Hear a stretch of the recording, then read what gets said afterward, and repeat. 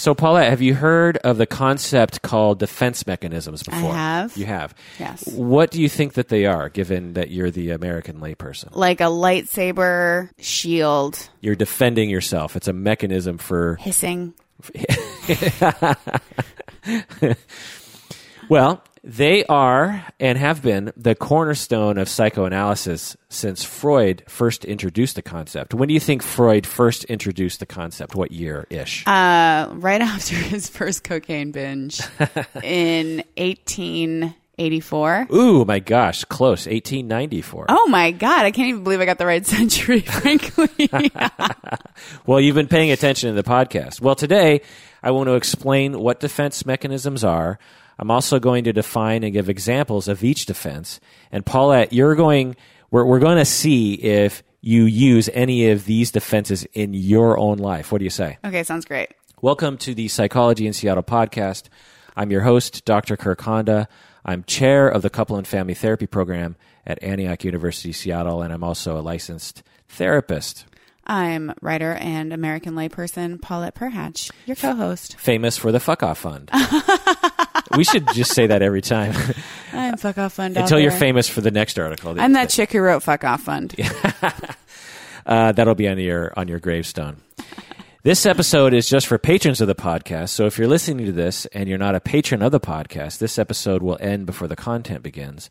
If you want to hear the full episode, you have to become a patron of the podcast by going to patreon.com. That's patreon.com to become a patron of the podcast. Please do that now to get access to this episode. Welcome to the Patron Zone, everyone. So, Freud noticed in the beginning, in the 1890s, that people used mental tricks. In the beginning, Freud noticed. Well, in a way, it was the beginning because he was inventing talk therapy and a certain brand of psychology. But anyway, Freud noticed in the beginning that people would use mental tricks to diminish mental suffering. So he noticed that when people were suffering mentally, they tended to use these mental tricks to reduce the mental suffering. He also noticed that these mental tricks were largely outside of people's awareness. So they were unconscious. They were operating on an unconscious level. They weren't operating purposefully or intentionally by the people. Later, his daughter, Anna Freud, also a psychoanalyst, would elaborate on the concept of defenses. She's the one who really made defense mechanisms famous. In fact, she coined the term defense mechanism. Freud referred to defenses. Freud wrote a lot, and defenses were a small part of it. Anna Freud made it a central foundation of her overall theory and approach to psychoanalysis, and she coined the term defense mechanisms. Later, many others would contribute to the concept, including people like Wilhelm Reich and Melanie Klein in the 1940s. Today, psychodynamic therapists are interested in assessing and addressing particular constellations of defense mechanisms that characterize each client.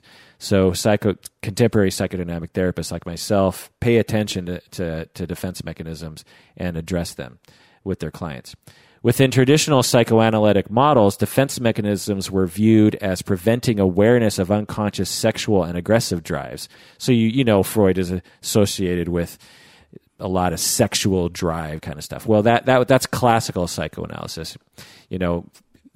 For instance, Freud believed that we all have a lot of sexual energy that is being suppressed because society during that time, particularly during Elizabethan. Oh God, I'm sure. Jesus. Elizabethan 1800s Britain. Yeah. Oh God. Oh no, that wasn't repressed at all. And Europe, yeah. and so he believed that we employed defense mechanisms to push back our sexuality because we believed that they weren't acceptable. And it was fairly, he focused on that a lot. He focused on a lot of things, but he focused on that one a lot.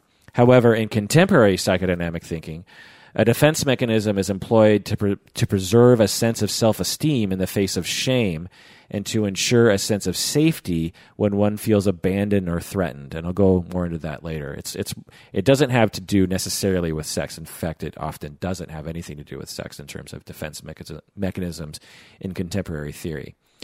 So to define a defense mechanism, this is my own definition of it, compiled from, because it's been written about by thousands of people over the years. So this is my definition. A defense mechanism is any mental activity that is used to avoid conscious awareness of a disturbing unconscious theme or of some powerful threatening feeling such as anxiety or grief. And again, I'll go more into that later.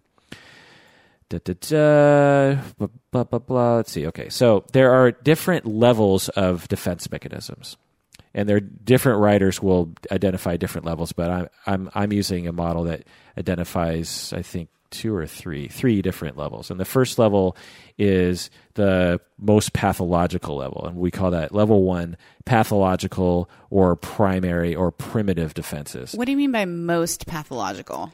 So level 1 is the most troublesome, the most bothersome, the most entrenched.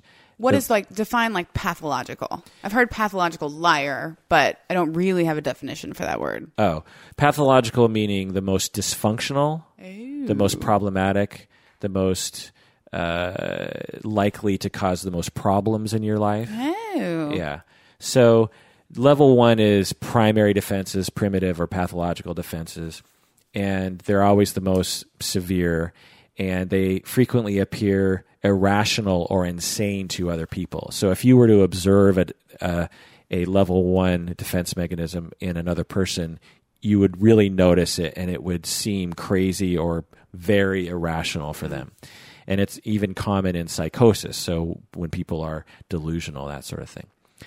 So the first one that I will talk about, so it's not likely that you've ever employed any of these in full effect, Paulette, so feel free to say that these first numbered you've never actually done yourself, but you might just want to think that. But you might have had hints of these.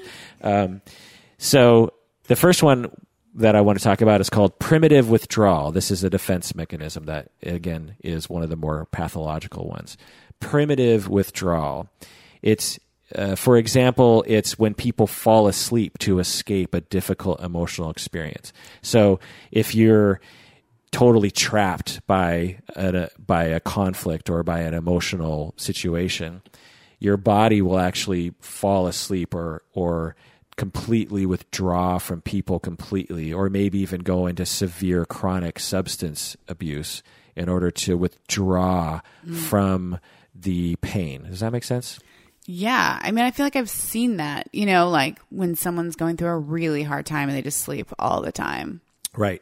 So you could consider that a primitive withdrawal. And it's not as if the person is a bad person because they're resorting to this.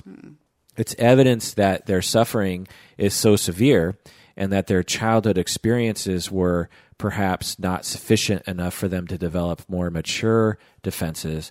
It's evidence of those things. Does that make sense? Yeah.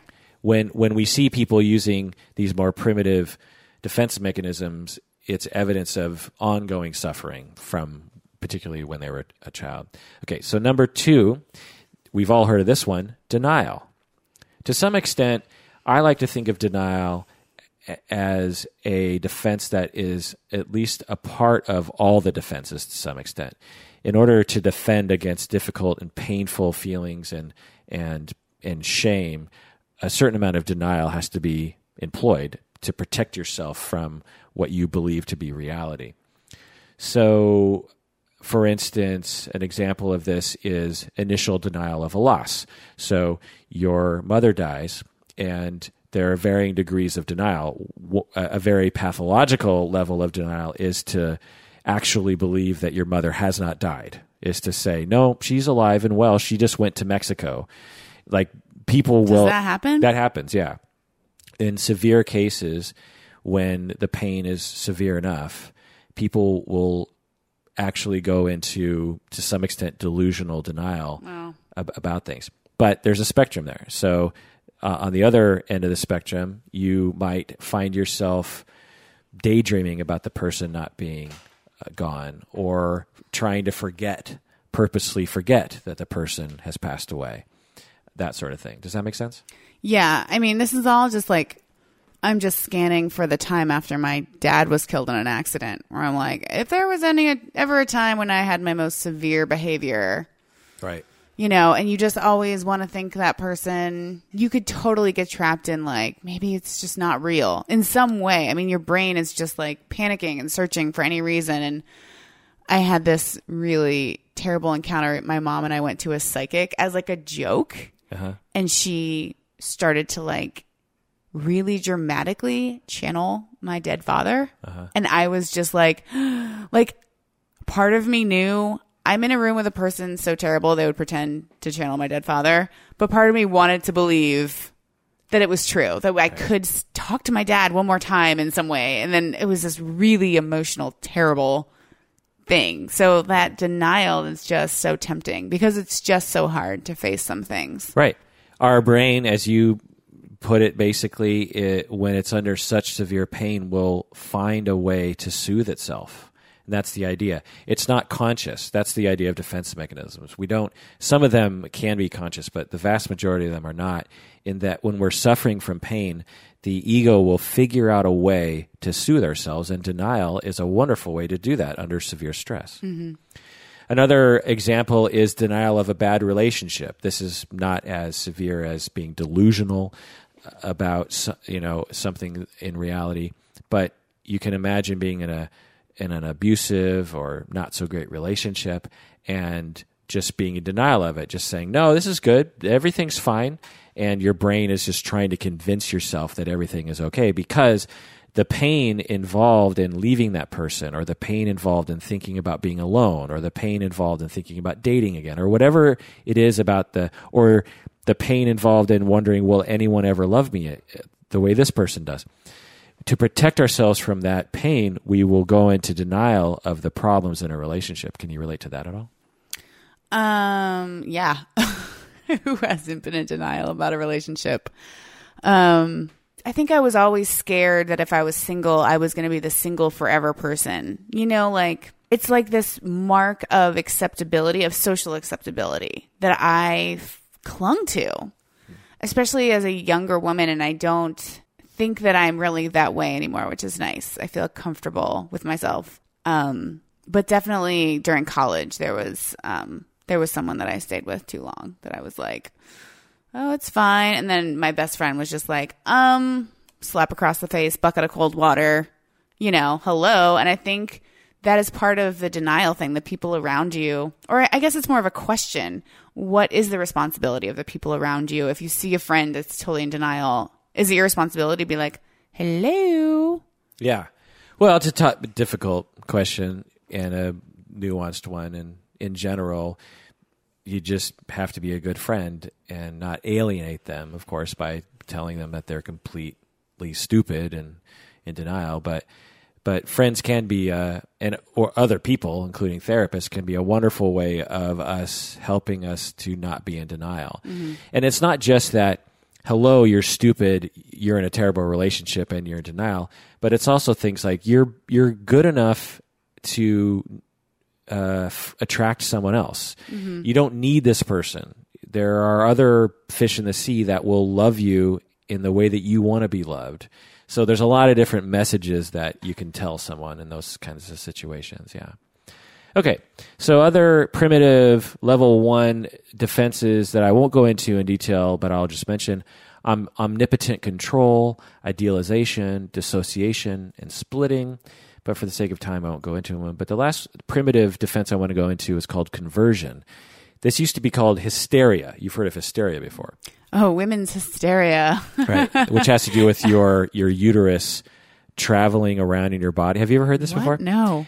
I'm only about 75% sure that this is correct, and I don't want to look it up right now. But hysteria, hysterectomy has involved to do, so hyst is the uterus. Oh, I didn't know that. And so when women were acting crazy, they thought it was because their uterus was causing problems for the woman. Because they're like, all the doctors are men, and so they don't understand women. And since women are being oppressed and marginalized, sometimes they would be upset about that.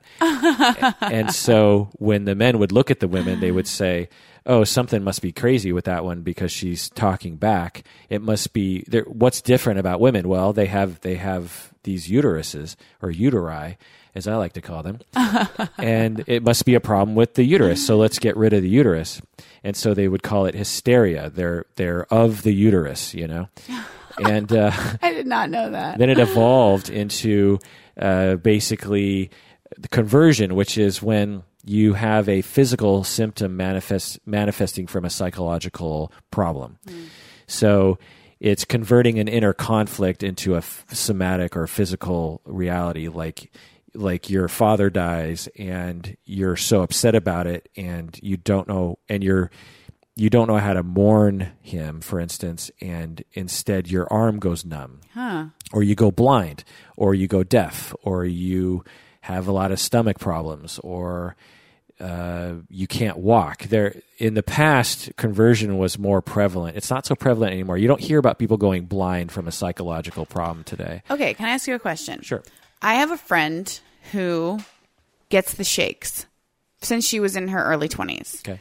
And she keeps trying to figure it out and go to the doctor, and people keep telling her that it's psychosomatic. Is that the kind of thing you're talking about?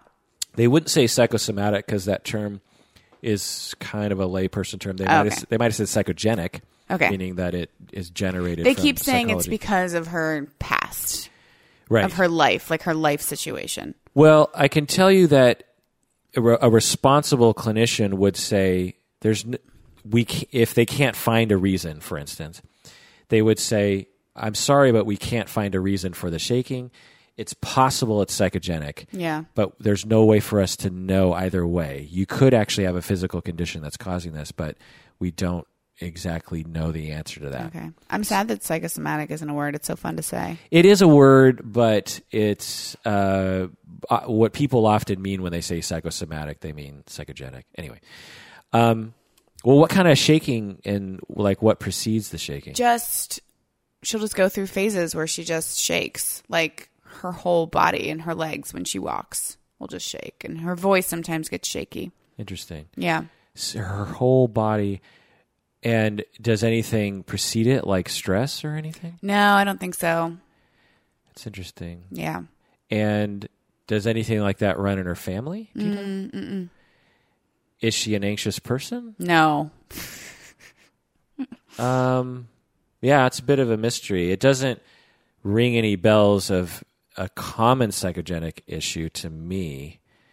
It sounds more like something is going wrong with her nervous system. Yeah, she thinks it's MS. It could be MS. Yeah. Right. So, yeah, she should probably seek a second opinion on that one. Yeah, she's had about 30 opinions on it. And people are telling her that they can't find a physical reason. Yeah.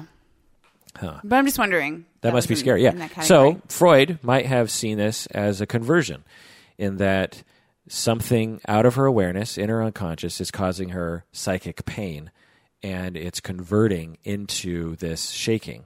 And the fact that she's not aware of her stress, to Freud, might have been even more evidence that it was stress. Because the more it's pushed into the unconscious, the more we're unaware of it, the more it starts to create these primitive defenses. Okay, so level 2. These are what we call immature defenses or neurotic defenses. Oh, I bet I have a lot of these. So these are less pathological than the level 1. They're often present in adults. As with all defenses, these mechanisms lessen distress, lessen psychological distress, but they often cause problems in our relationships. Because when people interact with us while we're engaged in a defense mechanism, it often doesn't go well for the other person. They're not very functional defenses. The level 3, which is the next level we'll talk about, often involve functional defenses, which we'll get into. So these are dysfunctional, and they often are seen in major depression and personality disorders. Anyway. So there's repression, which I won't go into, but there's also regression, which I do want to go into because I find this to be a common defense that people use. We often regress to an earlier phase of our personality when we're stressed. So if we're under psychological stress, we'll regress to a previous stage of our development. For instance, I'm 45, and if I'm under stress, I might regress back to a 13-year-old or even a 5-year-old. If I'm and we're all prone to this. If you're really, really hurt and you're really, really stressed and you don't know what to do, you might curl up in a fetal position and cry, or you might want to talk to your parents, or you might treat your partner like they are your parent and you need to be held. And so there's some functionality and normalcy to this. But there's also some dysfunction to it, is if you're interacting with your partner and when they're stressed out at work, they come home and they act like a defiant adolescent every other day and treat you like a parent, that could be dysfunctional in a relationship. You know what I'm saying? Mm-hmm. Does this ring a bell at all? Not really. I mean, I don't know. I think in general, I act immature. Well, there's acting immature, and then there's like rigidly immature, like actually immature. Because there's us acting silly, which is associated with youth. But immaturity are things like, I'm not responsible for anything. I'm not going to give you anything. I'm going to take everything, because children developmentally deserve to receive, and they don't need to give back. I mean, there's been some suggestion that, like, because, my dad died 2 months before I graduated high school, and then I went to what was at one point like one of the number one party schools in the nation. So, like, I really didn't get that, like, those college years, and mentally and emotionally. So I'm like, I'm 33 and I still act like I'm, 21, but not in every way. I think I'm getting over it now that I am more aware of it. Well, I kind of feel like the 33 is the new 21. That is true. So examples like this are whining. If you have an adult I whine all the time. that whines or acts like a child, or a child that acts like a younger child. And if you I don't know if you are around children very much, but you'll see like a 5-year-old when he or she gets upset. Often they will regress to, and you'll actually hear their voice change. Mm-hmm. They'll sound like a 3-year-old. Oh, wow. They'll start using vocabulary like a 3-year-old, because it's much more comforting to go back to an earlier time when you felt more secure and you felt like people were taking care of you more. That's the idea. Someone might find that they can no longer speak intelligently or do something. Like, have you ever had this experience where you're around someone that's maybe intimidating or stressing you out, or you've had a stressful day and you are a klutz, or you can't seem to do anything right? Does that ever happen to you? Oh, yeah. So that could be considered a regression, in that you're stressed out, you're reverting to an earlier phase of your personality when you didn't have those skills. So that's something that happens to people. All right. So there's also isolation, which I won't go into. That's a defense mechanism. Intellectualization. This is a common one I want to talk about. It's one of those mid-level defenses that adults tend to use, and it's not terribly dysfunctional, but it can be a problem. It is when we talk about something in a very intellectual way because we want to avoid the difficult feelings associated with it. Does that make sense? Yeah, that's really interesting because there's a lot of talk about that in the writing community. Actually, there's a very interesting George Saunders essay where he quotes this report, and it sounds very official, and it turns out that it's from the Nazis and the Holocaust. And he's like, what this report actually says is if we use this kind of gas, we'll kill more Jewish people. Exactly. That's an excellent example. The individual was likely a normal human being with normal feelings, and having to do horrible, horrible things to people. And a way to defend against that is to intellectualize it, is to make it very intellectual and without any emotion involved. Yeah. I see that in businesses too, when people want to disassociate themselves from their actions. Right. And like if things went wrong or mistakes were made, Right. Exactly. We killed thousands of people from our bad medication. Mistakes were made. Yeah. But in individuals, we will see people talking about something horrible that happened to them in a very intellectual way. They might even say, this was very horrible for me. But when you talk to them, you don't get a sense that they're really embodying the feeling in that moment. That's intellectualization. And it's very common for for us Americans who descend from Northern European nations to do that. It's a very Northern European and also a Japanese thing. So I have it from both directions because I'm both Swedish, English, and Japanese. And intellectualization is a very common thing to us. It's a value of being stoic. It's a value of not depending on other people. It's a value of being strong, so to speak. And intellectualization is used by a lot of people. And my clients will, it's so common that I would say almost every client I talk to uses this to some extent. And the idea in therapy is not to beat someone over the head and say, hey, you need to feel your feelings. It's to recognize that their suffering is to such a degree that they're resorting to intellectualization to cope with it. And that with better support and more corrective experiences, they can learn to feel their emotions in a more flexible way and not have to use intellectualization to cope. So other examples are a loved one dies from cancer, so the person reads all about cancer but doesn't feel the pain of the loss yet. So that's an intellectualization. You're learning about cancer because you aren't ready to feel the feelings yet. Yeah. Another example, someone gets dumped by their partner, so they start thinking about the nature of romance a lot instead of feeling the hurt and rejection. Does that make sense? Mm-hmm. All right, so that is intellectualization. Also, another defense, rationalization. This is one I want to talk about because this is common too. It's otherwise known as making excuses for ourselves or someone else. If you're very intelligent, or at least somewhat intelligent, intellectualization and rationalization are very easy for us. If you can figure out ways to rationalize something, then it makes it easier to cope with. For instance, I drink because my job is stressful. So because you're drinking every day and you're looking at that and that's causing you shame and self-esteem problems, you want to protect yourself from that shame. And so you'll rationalize it by saying, oh, it's only because my job is stressful. Does that make sense? Totally. Do you ever do that? I know other people who do it. Okay. Well, you can talk about that too. No, I never do that. What do I do that with? Are you in denial of your rationalization? I'm in denial. I'm intellectualizing my rationalization. I don't know. It's so hard to know how to live. Yeah. You know, like my friend and I talk about often, like how hard should we be working?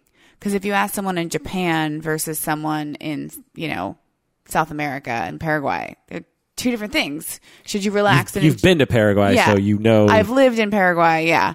And I fully enjoyed how much they were like super chill and just like chill out, slow your roll, I feel like warmer climates, it's like that. That is true because it's been found, I read, that cultures that evolved with extreme climate change, like you got to get all your stuff harvested before winter or you're not going to eat. Right. So like you better be on time. Right. Whereas in Paraguay, it's like the seasons are like not severe. Right. So it's been found that closer to the equator, people are more chill. Huh. I never thought about that. Makes total sense. Yeah. They were 2 hours late for everything. I am really punctual. And so I would make myself be half an hour late, and then I would still wait like an hour and a half. I was exactly a half an hour late, too. It was the nerdiest thing ever. So back to rationalizing, whenever I think about, like, am I writing enough? Am I reading enough? Am I exercising enough? I can rationalize, okay, let's go with exercise. Or eating. I have a really hard time keeping a healthy body. I'm a lazy-ass bitch, acronym LAB. And I eat a ton. I love food. It's great. It's so good. Have you had it? Yes. It's yummy. Yeah. Have you had it in Seattle? Because I found that it's extra delicious in Seattle. Is it? Like 100 yards from my house, this guy who won the Bakery World Cup. Oh my God. Every day he has croissants filled with chocolate. Just right there. Which place is that? Bakery Nouveau. Oh my God. That's my favorite place of all time. Yeah. Like I brought my friend. Particularly in West Seattle, they have the best pizza and the best sandwiches and the best croissants and the best cookies. They have the best food of all time. Yeah. You live near there, huh? Well, no, I live in Capitol Hill, but they have a second location. Yeah, I know. You live near the other one. Yeah. So by Group Health. I probably rationalize around my health where I'm just like, oh, I'm working so hard. I'm a writer. When you think your life's going great and then you realize you've forgotten about a complete like aspect of being alive. You're just like, hey, I think I'm doing pretty good. Oh, flossing. Oh, how many years has it been? I completely forgot. Or like lately I've been like, I'm doing pretty good. And I was like, I haven't exercised in like 2 months. Yeah. So I think probably health stuff is my number one thing. Yeah, that's a tough one because it's hard to say, oh, you're rationalizing by letting yourself have a chocolate croissant, because we need calories. And that's what I say when I go by. Well, I need calories to live. Yeah. But let me ask you about some other possible, because I don't want to get into like fat shaming kind of issues. No, yeah, and I'm like, I think I'm allowed to say it because it's myself, but everyone else should be completely fine with yourselves. Right. So that's what I don't want to get into, is you're fine saying about it, but I don't want to make other people feel like they have to frame it that way. Yeah. But no, fair enough. But other things I've heard a lot of men say, I don't need a girlfriend, I'm fine on my own. Not that every man should be with a woman, but that it's when we're hurt, when we're rejected, and we have the urge or the drive to couple with someone else and have a companion, we instantly think about, oh crap, well that means I might get rejected again. Mm-hmm. Or I might have to process my feelings from my previous relationship. So I'll defend against that by rationalizing and saying, I'm fine on my own. I'm okay. It's an explanation that protects you from something. Or another one is, sure, I yelled at him, but that's only because he's a jerk. So this one has to do with the idea that you're looking back and you're going, oh, I yelled at that person. I don't want to see myself as a hostile, mean person. I'd be ashamed to see myself as having made a mistake there. So how can I rationalize this? Well, it's because he's a jerk. Yeah. People do this all the time. Yeah. All the time. When they are mean to someone, most people will rationalize it as the other person deserved it. You know what I'm saying? Yeah. I mean, that's what's so amazing to me about life, is that you can just frame it in so many different ways. And there is no universal truth. There's only your side and the other person's side. Right. That is maddening to me. Right. That's a classic your side, my side. Mm-hmm. As a marital therapist, as a couple therapist, that's my bread and butter is hearing both sides and hearing completely different stories to the same conflict. And that's a rationalization, because we want to see ourselves as the right person, because to admit that we're wrong means that we made a mistake, which we feel tremendous shame about typically, and we want to protect ourselves from that. So we'll use some defense like denial or rationalization. All right, another defense mechanism is moralization, which I won't go into, but another one is compartmentalization. You might have actually heard this before. Yeah, I've heard of that, yeah. It's like dissociation or isolation, and it's basically a rift between different ideas.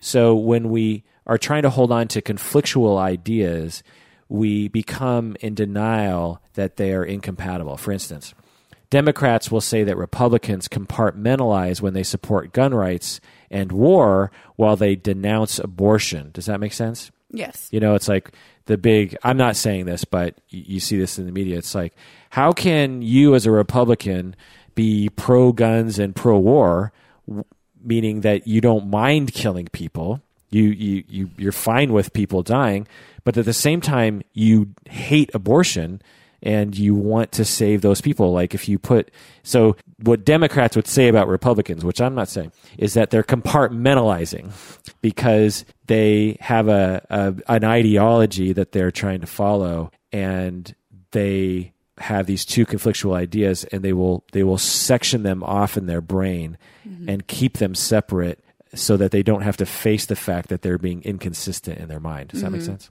Yeah. Another one is, for me, is I recycle, right? I recycle, but I also drive a car, which is terrible for the environment. So I compartmentalize that in my brain and say, well, you know, it's fine. Or those are different things. I need to get around. It's also rationalization. It's like, well, I need to drive a car because I need to get around. I recycle. So it's like this separation of two things. Another one, a common one in the media is a minister, a religious person, will rail against gay people while he is later found to be gay. So you're compartmentalized. He wants to be religious and follow his religion, but there's another part of him that is gay, and or another part of him that recognizes he's gay, I guess I should say. And he compartmentalizes these two things. You know, during the day, he's he's railing against gay people, and then at night he's meeting up with people in bathrooms to at least get some of his identity out. Does that make sense? I have no comment. And then they get caught, and then they get ridiculed, and hopefully they can both be religious and gay, because there are plenty of religious gay people, and they can live the life that they want to live and be the person they want to be in a way that is, conducive to themselves. Anyway, so another defense mechanism is undoing. I like this one. It's a magical fantasy. Uh-huh. It's an unconscious effort to counterbalance something. For instance, to atone for one's sins. Ooh. This is an undoing, because you committed a sin, you committed a wrong, and so you undo it by flogging yourself, or by doing Hail Marys, or by giving money to charity or something, or punishing yourself for something that you're ashamed of. It's like when I eat Chick-fil-A and donate money to a pro-gay organization. Right, exactly. Do you do that? I don't really eat Chick-fil-A anymore because there's none in Seattle, but I did go to one in Tacoma and then say I was going to donate money, and then I never did. Right. So you're planning on undoing. I was planning on undoing, but apparently the guy who hates gay people is no longer with us. Oh, really? Yeah. But still, it's so good. It's a symbol. I haven't. So good. I was just talking about it with someone else today. It's in Tacoma now. Okay. Yeah, I should try. What? I don't understand how it can be. In my mind, I'm like, it can't be that good because it's basically the McDonald's of chicken, right? Oh, no. The quality's way better. Oh, really? Oh, God. This comedian I was watching was like, I never thought I would do anything against gay people. I really, support gay rights and everything. But then he's like, then I went to this thing and it was catered by Chick-fil-A. And he's like, sorry, that shit's too good. It was so funny. Sorry, gay people. Sorry. It's too delicious. It's very delicious. But then it's like, isn't it just like a chicken, like a fried or a fried chicken in a sandwich? You can't be part of this conversation until you eat it. Okay. You have to go to Tacoma and have some, or Bellevue now.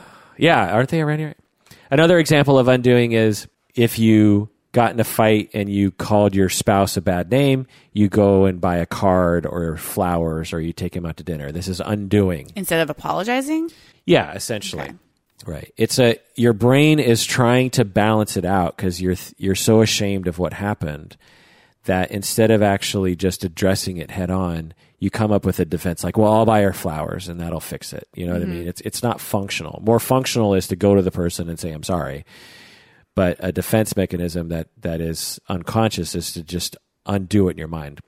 A classic is, again, atoning for your sins. You kill someone, and then you say, well, I'll go to church for a year, or I'll give money to the Catholic Church, and that will solve it. It's like, that doesn't solve it, really, right? Okay. Another one that is very common is displacement. A lot of people mistake this for projection. It's distinct from projection, but it's displacement. It's one of the main defenses that we use. When we have an impulse to do something to someone that we feel like we can't, then we will displace that energy to someone else.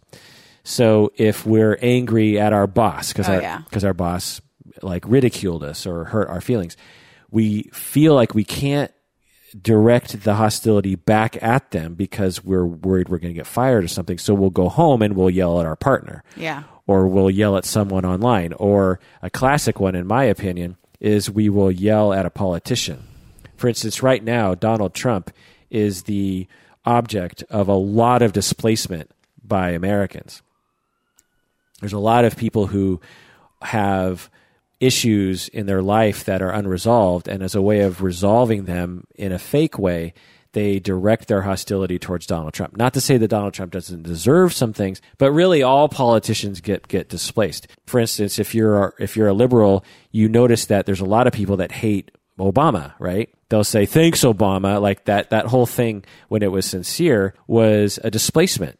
People were upset about their lives. They were upset about their jobs, and they would blame Obama for their problems when Obama may or may not have had anything to do with it. That's a displacement. Does that make sense? Do you ever do that? Yeah. Oh, God. I'm trying to think.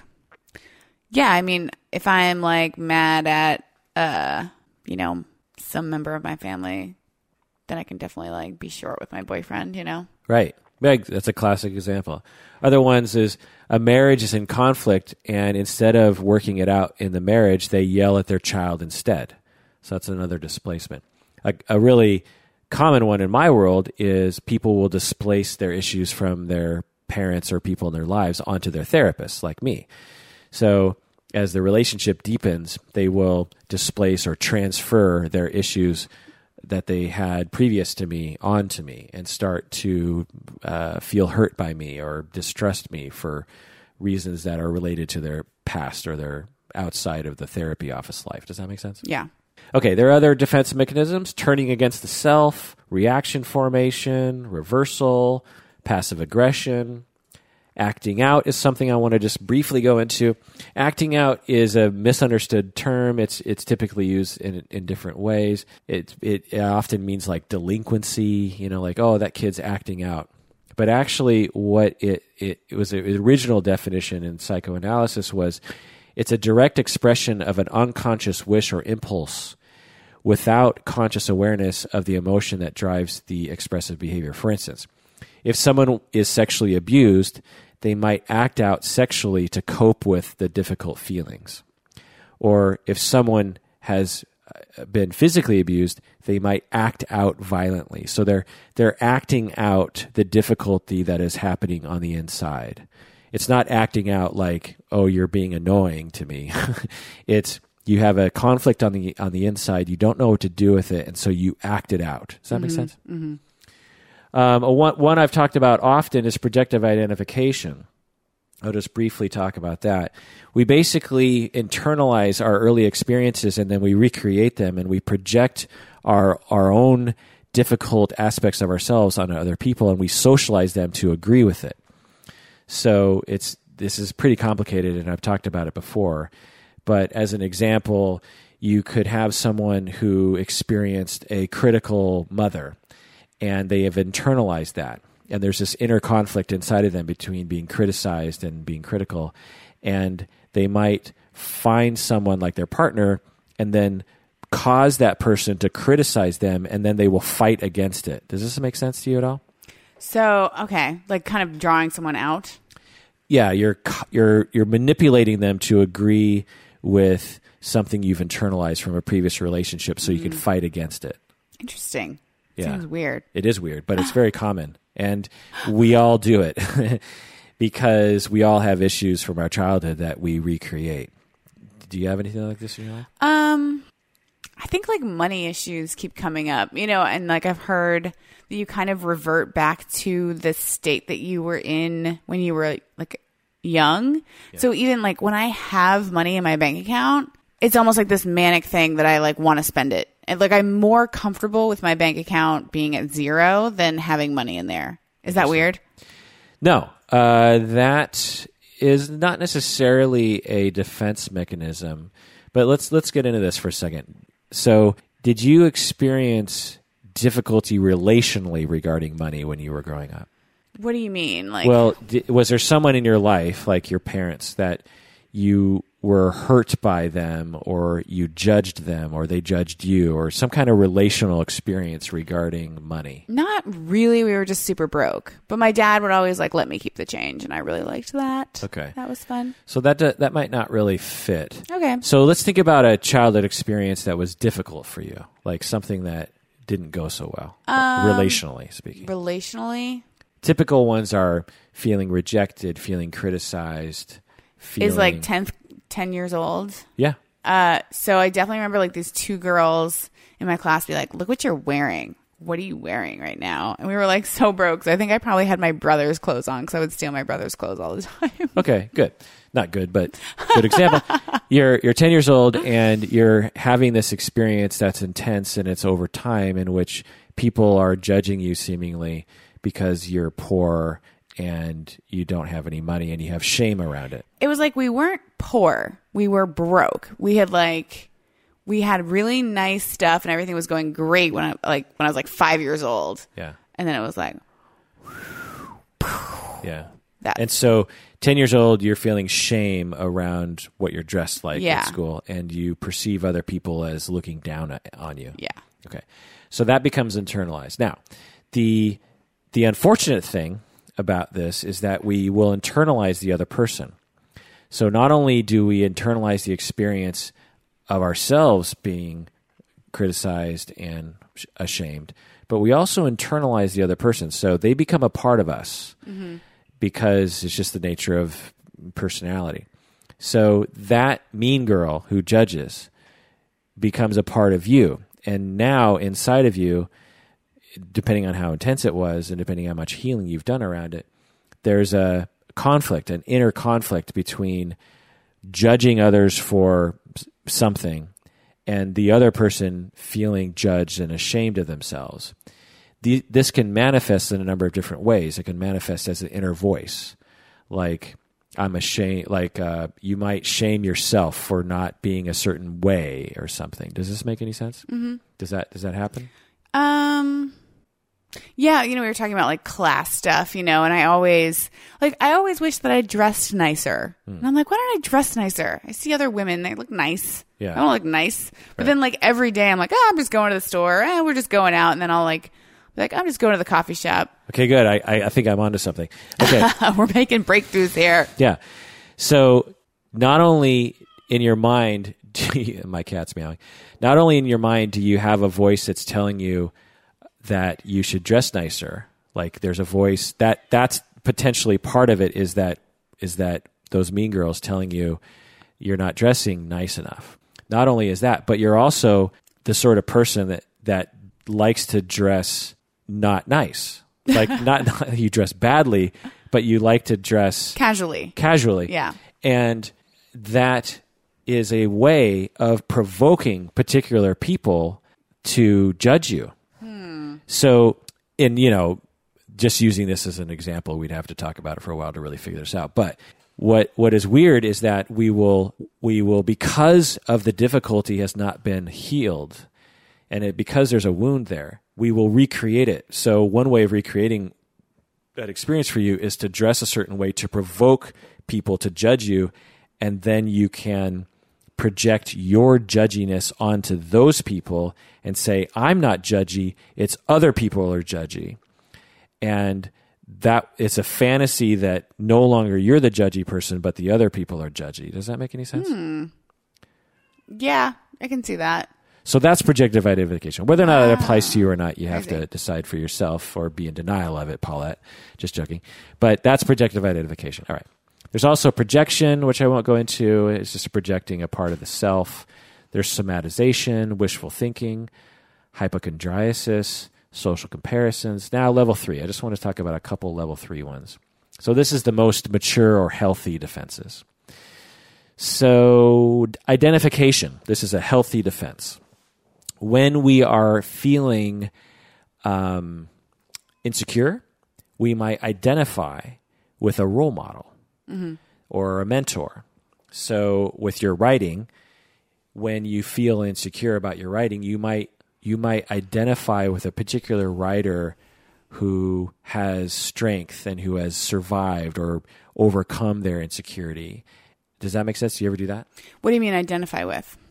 Meaning that you're trying to kind of take them in. You're trying to be like them. You're trying to adopt their qualities.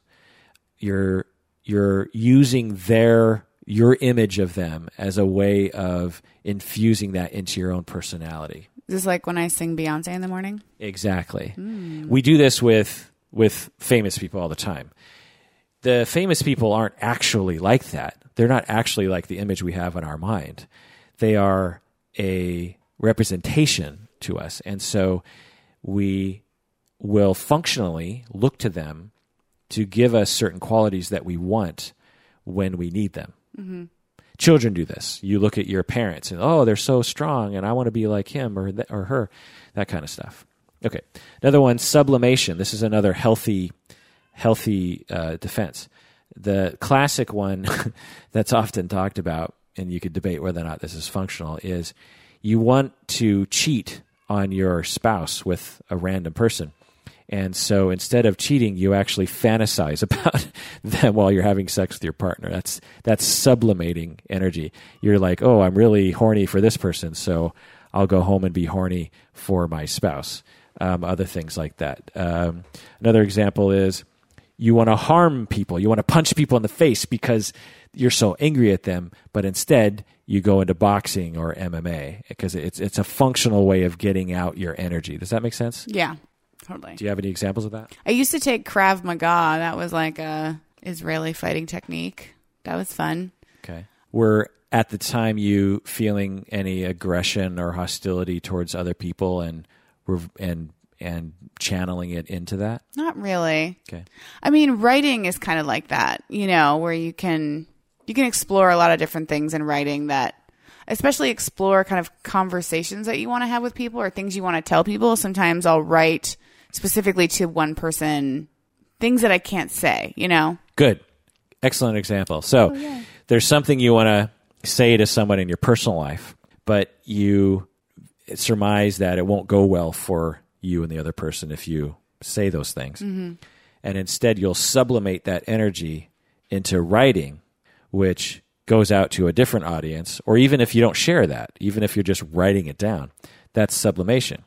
So just to finish up here, other mature defenses or healthy defenses are suppression, planning, just literally planning for the future, self-awareness, self-acceptance, accepting your problems, emotional self-regulation, that's pretty self-explanatory, forgiveness, that's a functional way of dealing with problems, gratitude, humility, humor, compassion, and empathy.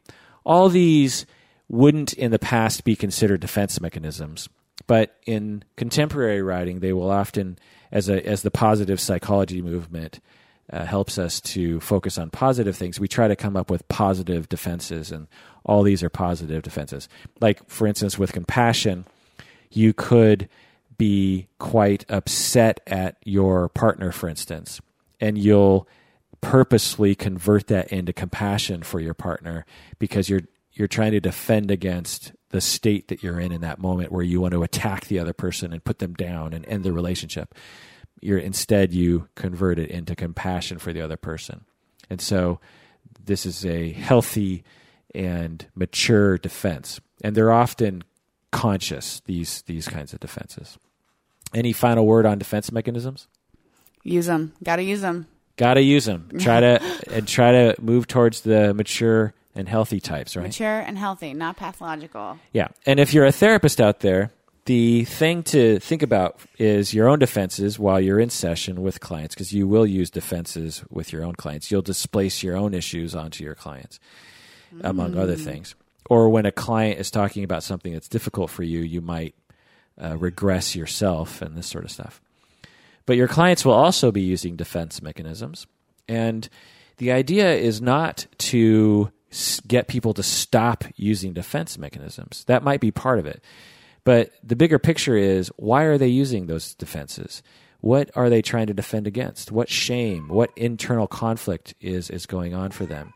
And how can you help them heal from those so that they don't need to employ those defenses anymore? That's the main thing.